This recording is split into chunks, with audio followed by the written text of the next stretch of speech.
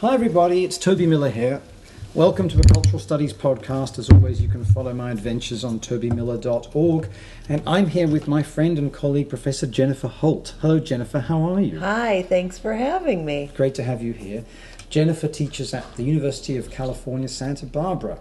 But you're not in Santa Barbara now, Jennifer. Where are you and why are you in this place? I'm in lovely Riverside, California.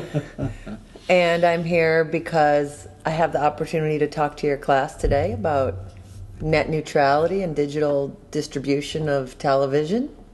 And so I thought, why not do a podcast at the same time? As I think they say in Ovid, WTF. Or as they say in the Valley, I go and she goes and we're all. To quote two important influences. So, you have a new-ish book out. Yes. Could you tell us about this Where's book? your secretary? I was going to give a kind of Gary Busey answer, but I won't. So, tell us about this book. It's called Empires of Entertainment. Empires of Entertainment? Yes. E of E. E of E.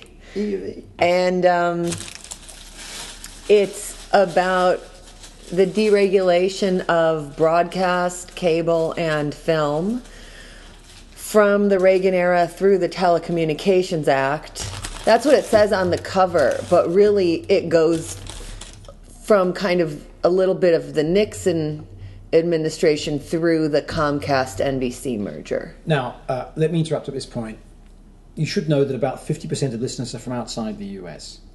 So whilst Great. the US is our biggest place for listening, 50 other countries are represented. So Great. people will know probably Reagan-Nixon, but they won't necessarily have all the references in terms of some of the stuff you're covering. Okay, so the Telecommunications Act of 1996 was one of the largest deregulatory bills ever, and kind of the first major rewriting of the 1934 Communications Act. So it was a moment that allowed for a tremendous amount of convergence between industries and consolidation and concentration. So the book looks at kind of the trajectory of how we went from having separate industries, of film being its own industry, cable being its own industry, and broadcast being its own industry, often at odds with one another, suing one another, trying to,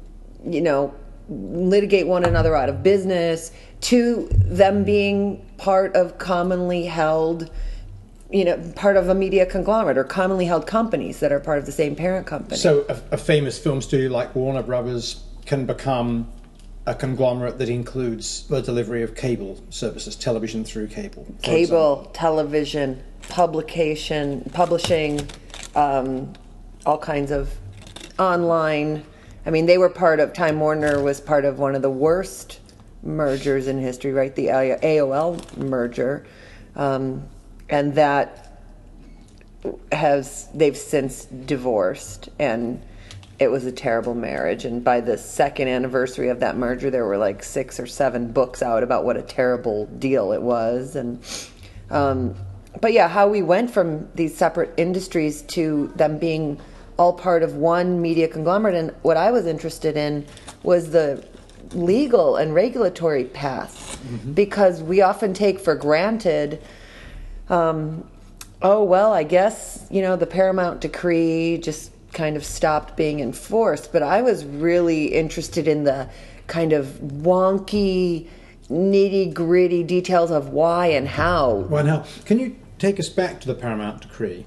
Because This is the high point, really, of the trust-busting activities of the Justice Department trying to pull apart the Fordist Hollywood studio system, isn't it? Yes. Can you just fill people in a little bit? Sure. So the big 5 vertically integrated studios had been quite a long lawsuit that finally wound its way to the Supreme Court, where it's called the Paramount Decrees because Paramount was the studio that was named first of the 5, but they were basically forced to divest their theater chains, and really they could have picked from just divesting one element of their business, but their production their studios were where they held all of their capital. The distribution is where all of the money is. Mm-hmm. And so the exhibition was kind of the natural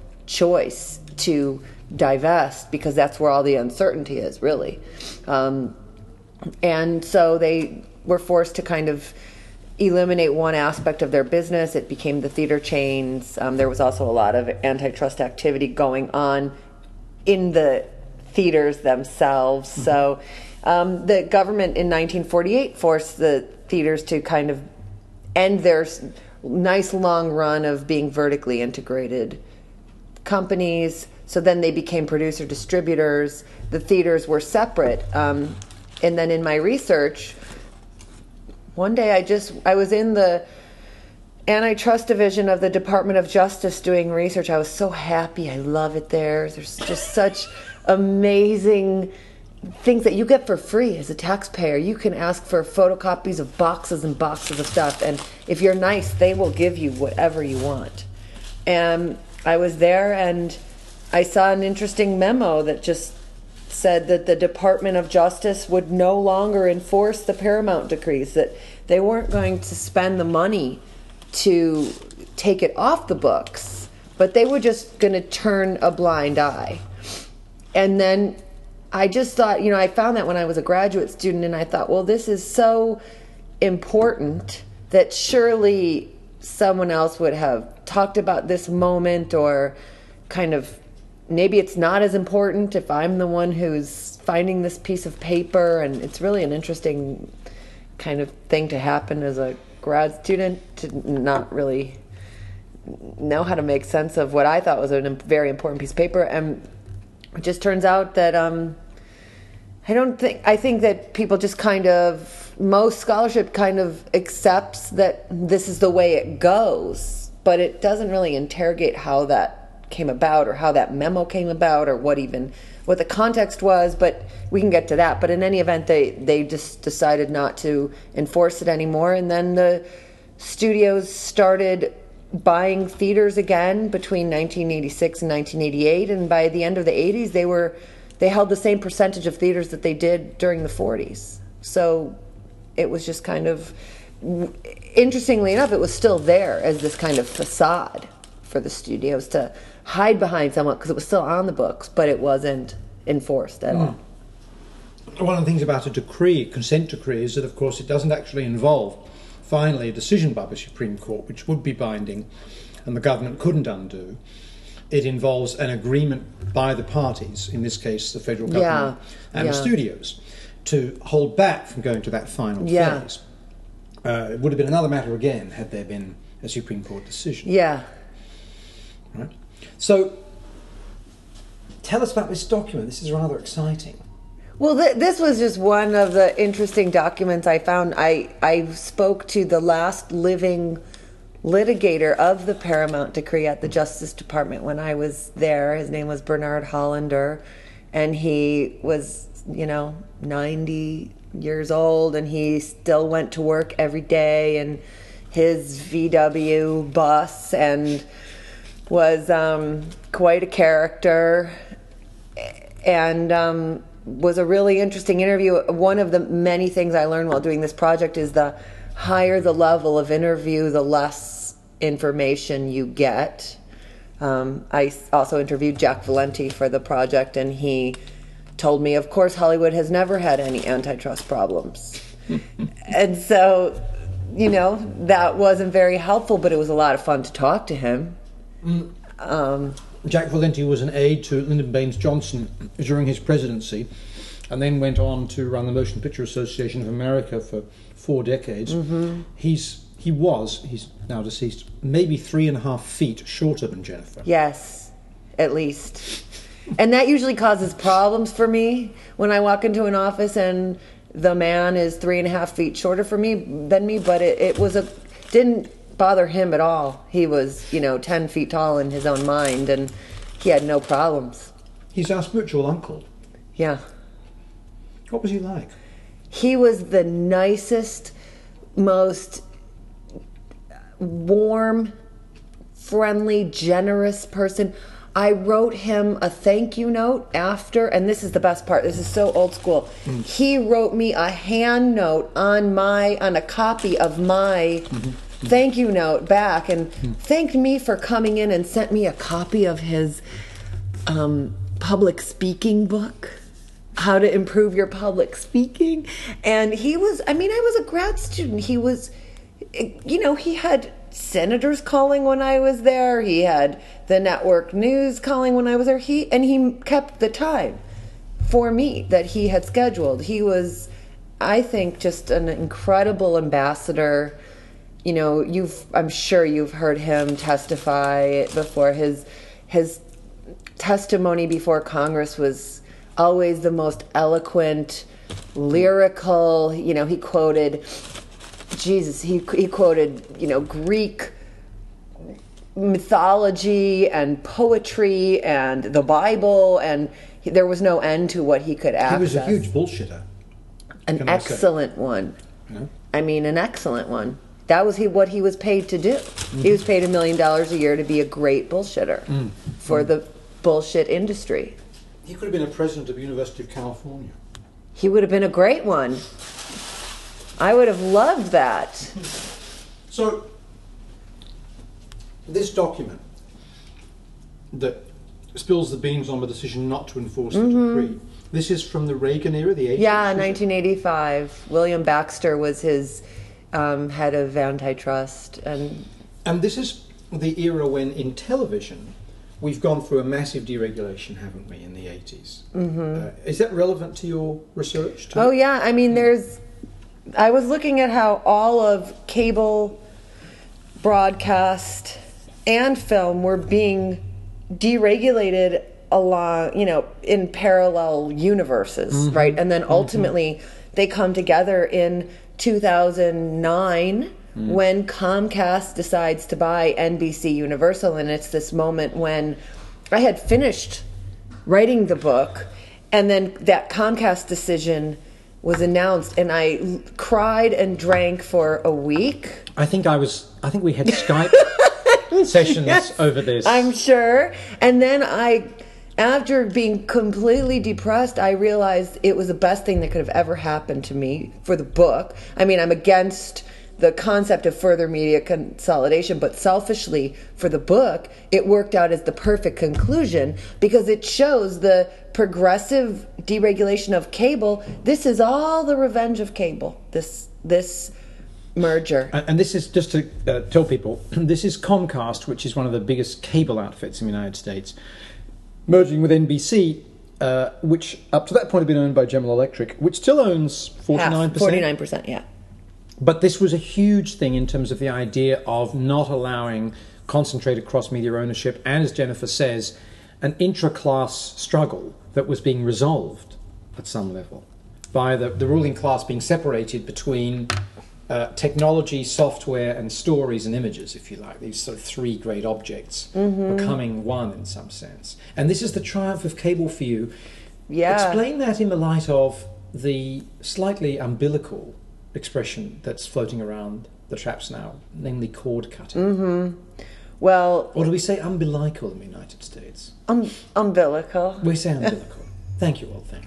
I should say Jennifer is much younger than me, of course. But anyway, at the moment we're being told cords are being cut, i.e. people don't want landlines anymore, they don't want cable or satellite anymore, even though they're using cables and satellites, because it's all through the internet.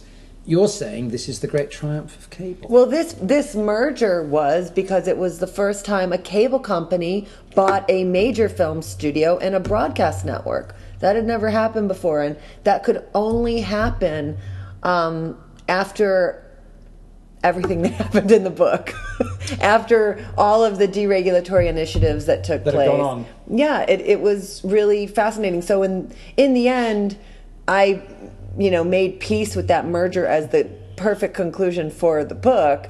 But as far as cord cutting, we'll see. Now, lucky for Comcast, they own all this content, right? And that's, you can cut the cord, but you still want the content. So they still have the power in owning a lot of content that they still can license.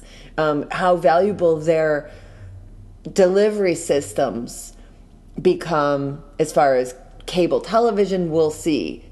We're a long way from everybody cutting the cord. Our students certainly are, and this is a kind of a continual narrative I hear when I speak to industry executives, that they're all convinced that our students, who, when you take polls, do they watch television? How do they watch television? They watch it on their computer. They do not sit on a couch and watch the television set.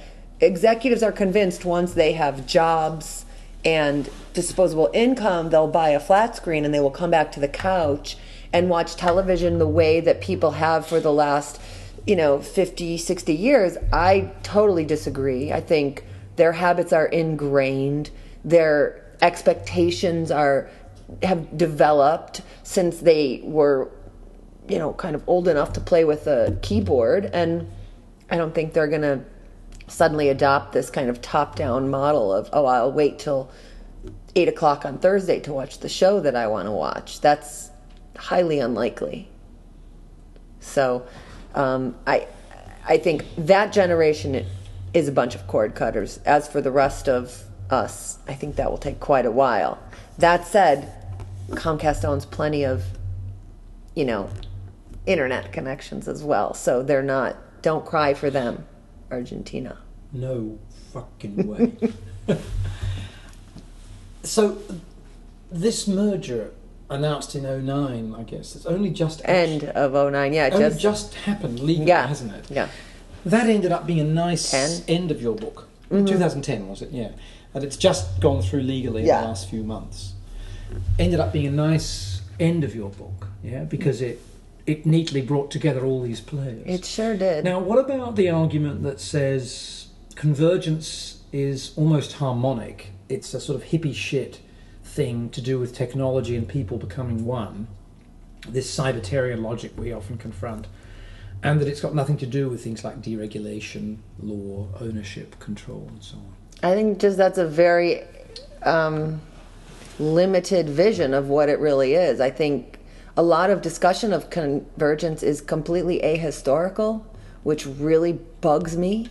I find that very problematic. Convergence is not a new thing. The word convergence is not a new word. It was used in the 60s during the Computer One inquiries when the FCC was looking into... The Federal Communications Inquiry, when they were looking into the problems that were starting to manifest in the regulation of data and computer networks, and they didn't really know how to start to establish regulatory paradigms for different delivery systems of data and information, and they started this series of inquiries, and in 1966 was when they first talked about the issue of convergence. So that's as far as in regulatory language, but I mean, we've had convergence of media forms and narrative and stars and marketing since the beginning of all entertainment, right? I mean,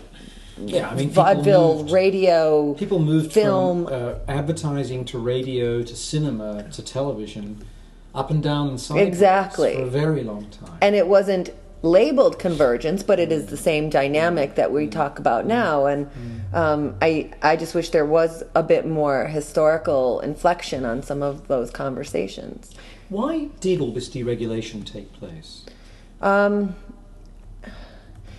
Well, the interesting thing about how regulation works is it's largely political. There is no established standard for how concentrated an industry is allowed to become. There's no, there can only be 8 firms or there can only be 17 firms and that's the limit. It's all subject to interpretation, and there are different measures. Some people listening might know things about the HHI indexes and stuff. So there are measurements that are used, kind of quasi-scientific ones to gauge concentration in an industry. But there's no hard and fast rule about how that's interpreted, and that's completely up to whoever's in power. And so we had a president and his administration that was wholly committed to deregulation across industries. So we had the deregulation at that same time of banking, of healthcare, of trucking, of airlines, of all types of industry across the economy, right? And that was his belief. The interesting thing was that President Reagan did not have this consistent approach when it came to broadcast television, because the FinCEN rules, the financial interest and syndication rules that had been in place since 1970, these prevented broadcast stations or broadcast networks from owning their primetime programming and from owning the syndicated programming that they broadcast. It was designed in order to allow for more independent producers, but really all it wound up doing was solidifying the Hollywood studios as the main suppliers of television programming. So these were set to expire in 1983, and you would think, right, if you're deregulating most sectors of the economy, this is a moment to extract government oversight from an industry. It's a moment to be hands-off, be laissez-faire, and allow that to expire. But the night before, Mark Fowler, who was the chairman of the FCC under President Reagan, he was set to testify and announce that the FCC was going to eliminate these rules. President Reagan had a closed-door meeting with Lew Wasserman. Lew Wasserman was his former agent when President Reagan was an actor, starring in many Warner Brothers B movies, and also the head of one of the most powerful studios in Hollywood at the time. And after that meeting, President Reagan came out and told his own FCC chairman to reverse their position on the FinCEN rules. And they stayed in place for another 12 years. So that's an interesting moment of inconsistency due to personal loyalties, right? So it doesn't always proceed along political lines that we would think. President Clinton, who was the leader of the Democratic Party, signed one of the biggest deregulatory bills that we've ever seen in this is country. The 1996 legislation of which you spoke. Yes. Of course, Reagan did deregulate bits of television. Right of reply and so on, and equal time were... And cable. Very important elements. Yeah. And cable, yeah. So, but his loyalties to Lew Wasserman prevented him from allowing the broadcast industry to profit from those same initiatives. I was once on a panel with Ferris, who was Carter's chair. And the last, along with Nick Johnson, civilized person involved in the FCC as far as I can see. Mm-hmm. He said to me that under the Fowler regime, the idea of the public interest was simply done away with, and that had successive confirmation hearings of chairs of the Federal Communications Commission since. This concept had essentially been unsayable, that this was about supposed efficiency and efficacy and effectiveness of markets and wasn't about the public interest, which is in their bloody enabling legislation. It's never gone away. Mm-hmm. It's been there for 78 years, but you wouldn't know it half the time. Right. Absolutely. And even Mark Fowler has famously said, let the public's interest be define the public interest. So let whatever we watch be the public interest, totally disregarding the fact that we only have especially in the 80s, we only had so many choices of what to watch. So now, what about his other famous statement, television is a toaster with pictures? Mm-hmm. Tell us a bit about that. What do you think of that? I think it's an amazing soundbite. I think it's a perfect representation of his philosophy, and I like that because there are no officials today that I can think of who would kind of so boldly put it that way. It just shows the lack of consciousness and even fear of any kind of pushback. that he had to kind of be so baldly deregulatory. And what he meant by that, he was saying television is just like any other appliance. It's just like a toaster with pictures. And if you don't like what's on it, turn it off. And the federal government's role is to make sure it doesn't explode in your face physically and burn you, as it should be with a toaster. Right. We should make sure that appliances are safe, but nothing else. Pretty much, yeah. And so it just kind of was a very clear representation of his total disregard for the public interest, really, for protecting any kind of, or preserving any kind of diversity or alternative forms and types of expression. He famously got rid of 90% of regulations when he was in office, mostly around children's TV. So that's the age when kids who grew up in the 80s grew up worshiping consumer products, not characters. So it became all of these shows based around products that you buy. So whatever, like My Little Pony, and I grew up earlier than that, but a lot of those shows are emblematic of that transition in the FCC's attitude. Take us back, if you could, back to the early days of the Old West. When you were a child watching television, I guess in Illinois.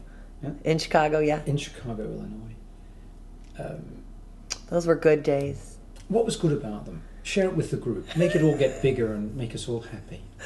I mean, television was great. I had a sense of, I didn't know then, but I had a sense of kind of what the local channels were, as opposed to the networks, and there was a separate identity and a distinct sensibility that you could get from the local PBS channel or the local UHF channels, that public broadcasting and ultra high frequency. Yeah, so that there was something quirky and different about some channels. It wasn't so homogenized. Plus, it was the era when, my whole family, literally 3 generations, sat on the couch and watched All in the Family together. And I didn't understand it. I loved it because my grandfather laughed at it, so I thought that was fun. And we watched MASH together. We watched shows together. And now technology has evolved, and narrowcasting and niche broadcasting has evolved in such a way that we only watch TV by ourselves with our earbuds on. I've seen photos of you watching TV with your dog and a bottle of Jack Daniels. It's great. Isn't that recreating family? What's wrong with that? It's 2 generations. But no, I wanted to hone in for a second on this question, because we do get lots of lamentations for the idea of lost community, lost togetherness, lost connectedness, particularly of families, with the idea that the shared televisual experience, same program, same time, same room, same set, manages to bind the family together. In the case of some families like mine, the less binding, the better, given how horrific they were. But maybe for some people this was a good thing. Well, it was also a moment when the crazy dysfunctionalness kind of everyone focused it onto the television.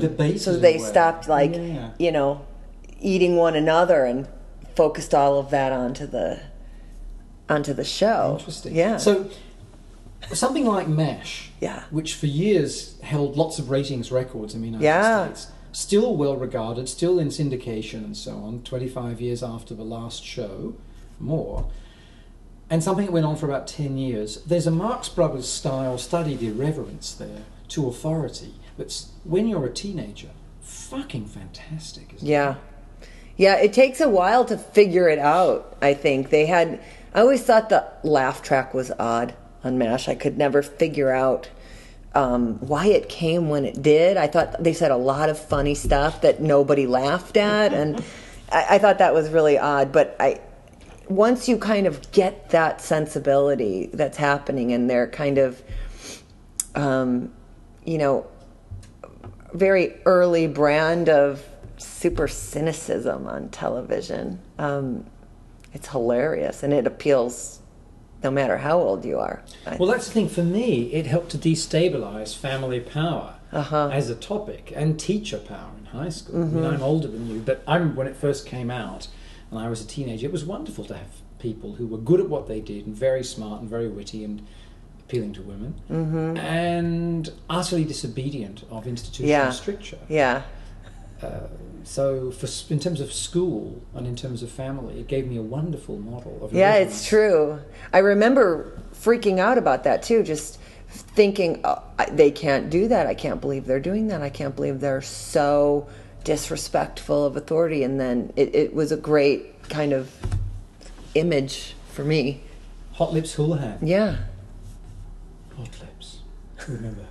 But in terms of the family being brought together by this, you said that sometimes in your family people would enact the difficulties they had interpersonally via characters or via stories.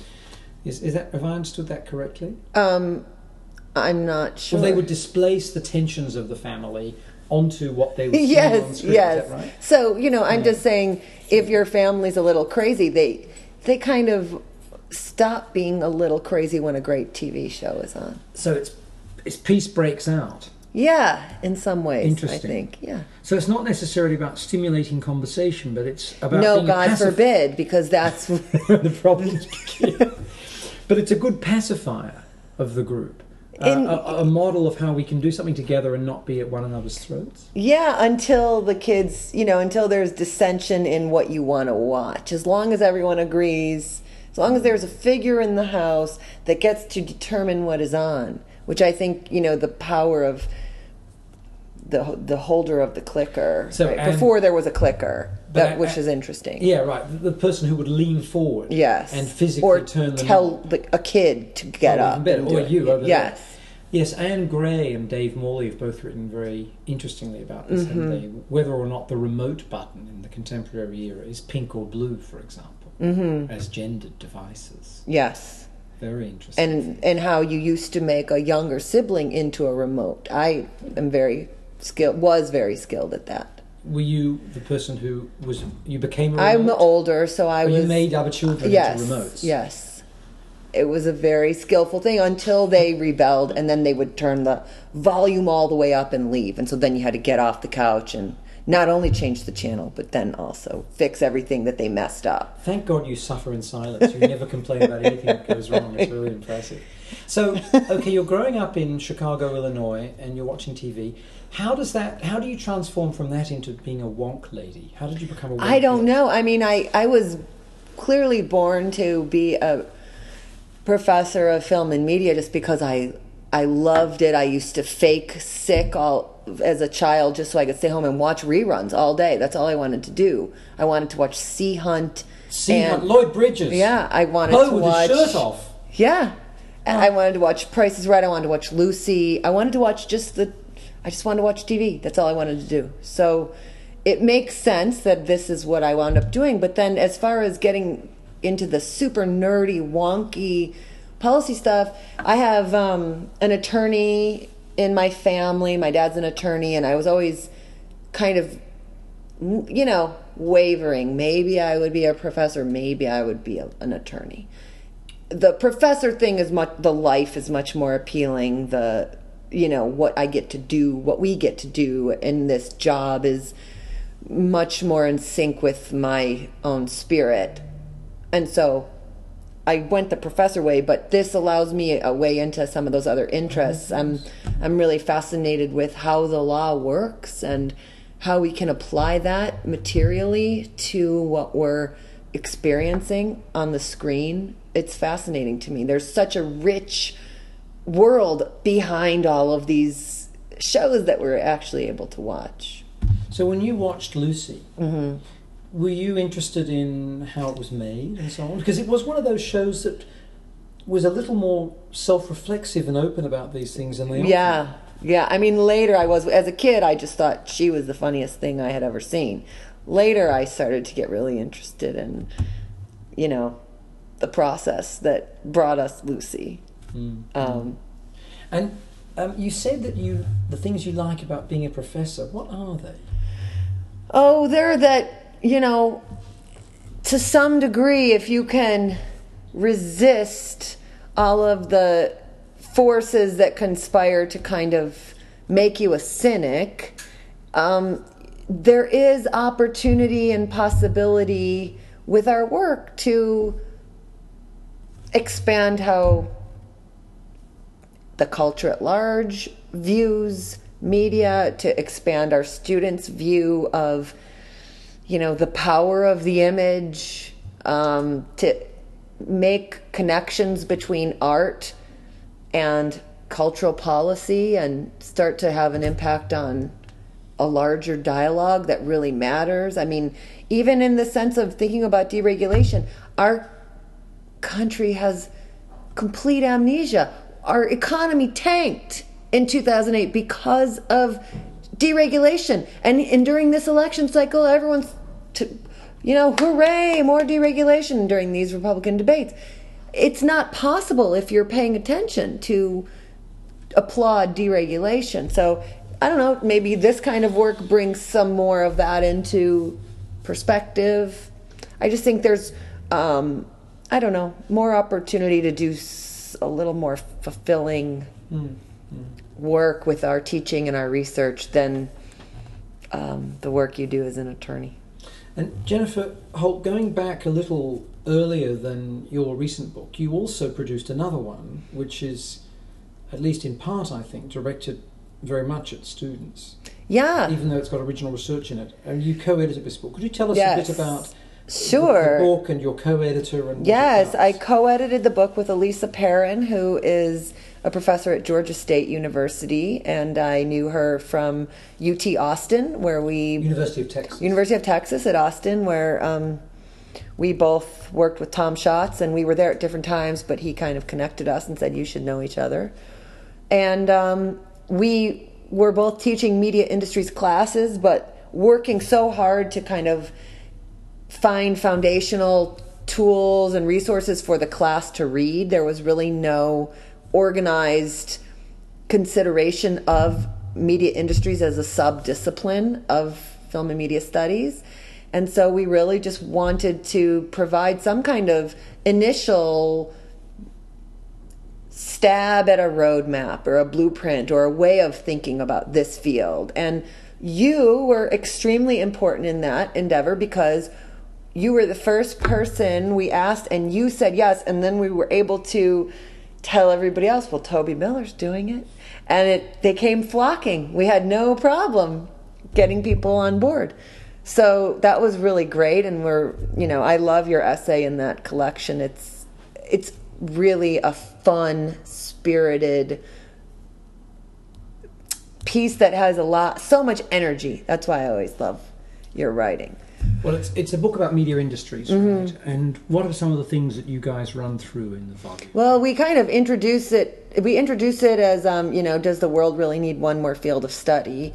And kind of look at it as a field of study and look at the various kind of disciplinary influences on media industry studies. So we go through a history of, we talk about the Frankfurt School, we talk about sociologists that have studied industry, we talk about economists that have studied media, we talk about different tendencies in film and media studies like star studies or genre studies that have focused on industrial determinants, and just try to give people ways in which this area has a historical trajectory and has evolved and developed, and that there are tools for thinking about media industries that are different and unique than you need to think about the home appliance industry or any other industry. It's not just a toaster with pictures. It's not just a toaster, after all. And then we kind of laid the book out into history, essays on history, essays on theory, and essays on method. And I think it's provided a lot of people with great teaching tools. I think every essay in the book it's funny, people give me feedback on it and say, these two pieces were huge hits in my class. But it's not always the same two pieces. Everyone kind of has great feedback about a lot of the essays in the book, and it's just been a nice resource for teaching. I think it was aimed at the undergraduates. I think it comes in a little bit at upper level undergraduates or early graduate level. But it's nice. And since then, Amanda Lotz and Tim Havens came out with a textbook on media industries, and there's been a lot more being published specifically about this field of study. So it came at a good time. Can you tell us a little bit about the relationship between approaches from economics, from media studies, from sociology, how they overlap and how they vary? Yeah, I mean, some of it can get kind of wonky. I mean, one of the things I can think about, like the legal classification of media as a non-rivalrous public good, which means my enjoyment of a film or a television program does not impinge on your enjoyment because I buy it. That you can't not buy it, right? Everybody is still able to. So there are different ways in which you have to consider different products economically.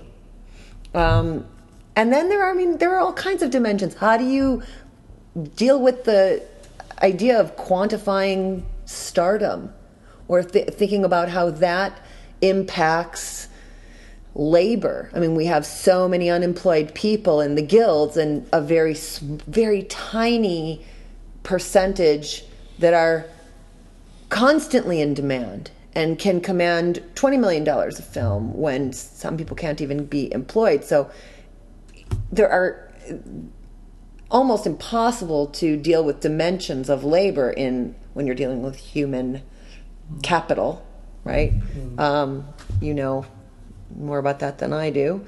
And I think when you just start to combine different legal constructs, different labor constructs, different sociological constructs, and of course the cultural elements of dealing with a cultural commodity, and the long history of this cultural commodity as a huge business. Film and media is the second largest export in America, second only to aerospace. So, and weapons of war. And you can say that it is quite a weapon of war in itself, media. So, I mean, there are all different kinds of considerations that when you need to, it deserves its own area of industry study.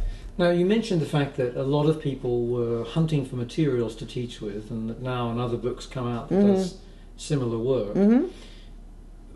Why is this? Why is what? Why has there been this absence in the past, before your work? I don't know. I think that it was work that was being done. That's what we were talking about in the book, in the intro. All of this work was being done. It just wasn't being kind of collected and cultivated and thought about in connection with or in relationship to each other. And all of these conversations were taking place. We just thought it's time that they be put into dialogue with one another, and we can enrich our own understanding of how we do our work. When I'm thinking about the sociological traditions that have helped formulate media industry work, and the economic traditions, and kind of think about how many dimensions there are. And I don't know, it just kind of seemed like a time that it just seemed obvious to us. And we also weren't, we were at a point, also I will say, most people advised us not to do it because of, it's really interesting, because of the place we were at in our career, in that an edited collection doesn't really matter for tenure as much as writing 2 peer-reviewed articles, which I think is such a farce, because in our discipline, edited collections often set the terms for debate, or often really map out a field in many ways, with the same power as journal articles. So I don't know. We both disregarded that and did it, and we were happy that we did. Fired away. So what's next on the docket? Next is The Empire Strikes Back, and I don't think I'm going to call it that. I think I might have a little legal problem. But I'm looking at the ways in which these kind of empire building regulations or policies move into the space of digital media and telecommunications. And really, what I'm most interested in is this concept of regulatory hangover, which is ways in which our policies have not adapted to technology, and ways that the technology has kind of outpaced the regulation designed to police it. So that's what I'm really obsessed with right now, thinking about net neutrality and privacy and cloud storage and that type, the ways in which our technology is evolving to bring us information and media, and our policies are back in another century. I mean, the iPhone is being regulated with policies that were designed for the telegraph. So that's a problem. Tell us about net neutrality. It's a concept that has become quite a public and significant one here in the US, for example, but it's a little slippery, isn't it? Slippery how? Lots of folks invoke it or denounce it, but it's not always clear to me that they're talking about the same thing.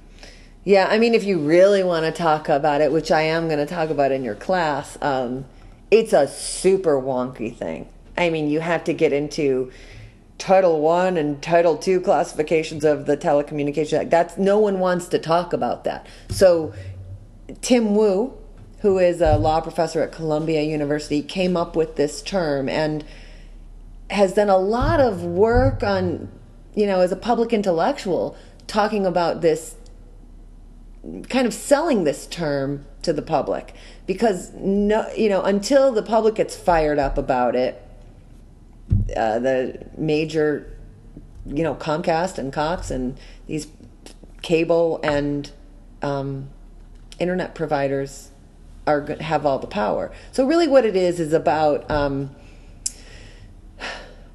it's about maintaining common carrier regulations for the internet. So saying that all communication has to be delivered at the same speed, no matter who's sending it. So the telephone has common carrier regulations, and therefore President Obama's phone call goes out with the same speed as mine, right? Can't discriminate based on who's sending it. That is what we would like. That is what activists would like to preserve for the internet. Right now, we do not have that. So right now, anything goes. And when we don't have that, we have companies designing what has been kind of conceptualized as an express lane for higher paying customers and more valuable customers like Google, like AT&T, like Time Warner. And then the slow lane, the crappy service for people like Toby Miller, Jennifer Holt, the UC. Barry Holt. Barry Holt. Baz the basketball man. The Cabrini green chicken wings guy. Big Bazza. Yeah, exactly. He wants to watch his basketball, he's got to take the slow lane. Yeah, exactly. And that's devastating for any culture or society, as we have seen with everything that happened in Egypt, all over the Arab-speaking world during the Arab Spring, when the government has control, or when any entity has control over information that can be disseminated in a culture, that's completely dangerous. So I think connecting these regulatory issues to matters of not just art and culture, but to issues of freedom and democracy is critical for this conversation. And somehow getting above the super wonky stuff and just explaining it on a level that people can digest is very challenging. I guess the whole thing is the internet's meant to be the answer to problems of promotion and distribution, access to the creation of culture and its sedimentations. And that doesn't happen if you have to pay a lot either to send or to receive, or both, large amounts of data. Yeah. Because this common carriage thing goes away as a concept, and instead... And your information is less important. A return to the domination of those Yeah. who have the most money to determine what culture gets circulated and how. Yeah, the free press, the press is free for everybody who owns one, kind of thing. Yeah. So this is your big deal now. You're going to ride into town. I'm going to ride into town with my boots on. You're going to stare down the woman at the other end of the street. Yeah. Men are going to run away and hide. Yeah, as usual. They always do. Have you been watching that commercial for some insurance company where the two guys start talking to one another, the insurance agent and the dude who's the consumer, and they throw back lines from a Journey song, and then finally one of them says, we've just been having a Journey moment, and then the band's music plays, and then the guy says, oh God, I can just remember Fresno, 83, there were so many chicks. And then his wife's in the next room and she overhears this. She looks up, he says, conspiratorially to the dude from the insurance company, I gotta go. I'll watch for that one. Great contemporary US culture, but worth looking for on YouTube. It is very funny in a sort of stupid guy way, but I actually love it. Every time it's on, I sort of run from the kitchen, as a stupid guy, I run from the kitchen to watch it. Chicks in Fresno, 83.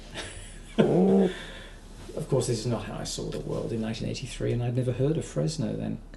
In any event, so the net neutrality thing is big. When you think about how to make interventions, we've talked quite a bit about pedagogy, or the desire to be able to provide good materials to teachers that can make an intervention in these areas.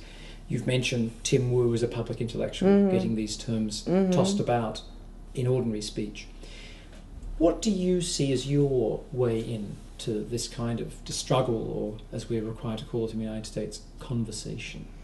Well, I have taught so many students about this topic, and they actually care about it. So I feel like one of my interventions is teaching this in film and media classes that usually focus more on the text, or, film as an art form. Even film as a political form, this is part of that dimension. So this in my area of teaching is important. I'd like to write this one last wonky book and then do more trade press type writing, so that we can kind of elevate the level of discussion in the public sphere, not just among academics. I think it's so important. And finally, we've got about 5 minutes left. This happened fast.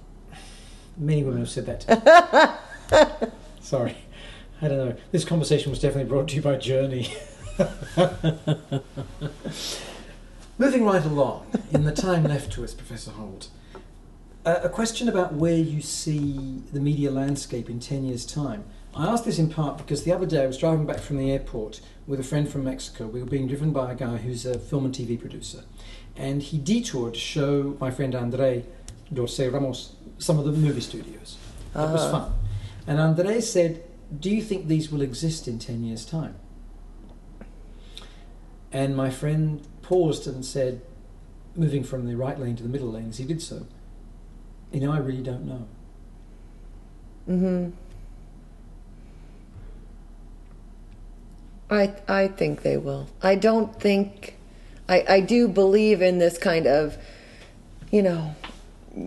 spread of user-generated content and a wider space being opened for independent producers with the expansion of distribution platforms. But when you're as well-financed as the studios are, only they can afford to put out the type of...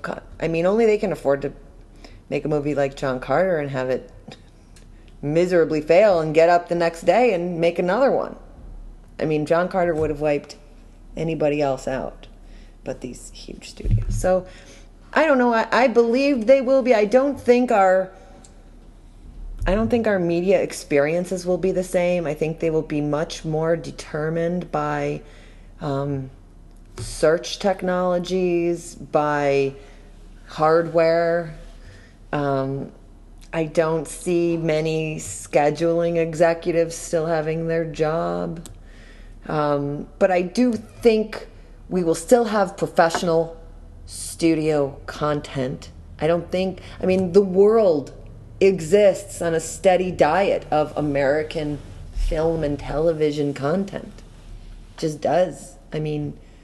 So that appetite doesn't seem to be diminishing. It's different appetites that are being developed for how we consume that entertainment. And I think that's the interesting thing that will be changing the most. So these ownership and control questions with which we began, the transformations that we've seen over the last 3 decades, will remain of importance in your eyes?